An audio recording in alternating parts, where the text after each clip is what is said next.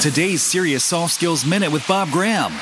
Most people think of networking as a forced activity that you've got to make time for that's strategic, but it can happen in the most unlikely of places. I was at dinner the other night alone, and the person sitting next to me at the bar was eating, and I asked her how her food was, and she asked me what I was going to have.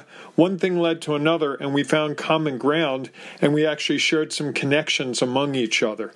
It doesn't take a formal activity to get to the place where you can network, and neither of us, because I asked her the question, were focused on networking that night. It was just we started talking, we talked about our work, we talked about our experiences, and before long we found common ground. So rather than being strategic and saying I'm going to go network, just go out and start having discussions with people.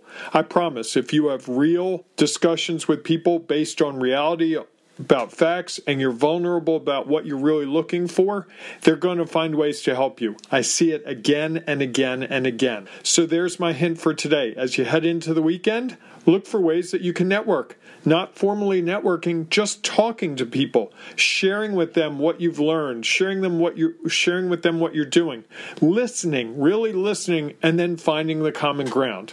Have a great weekend. I hope you find great success.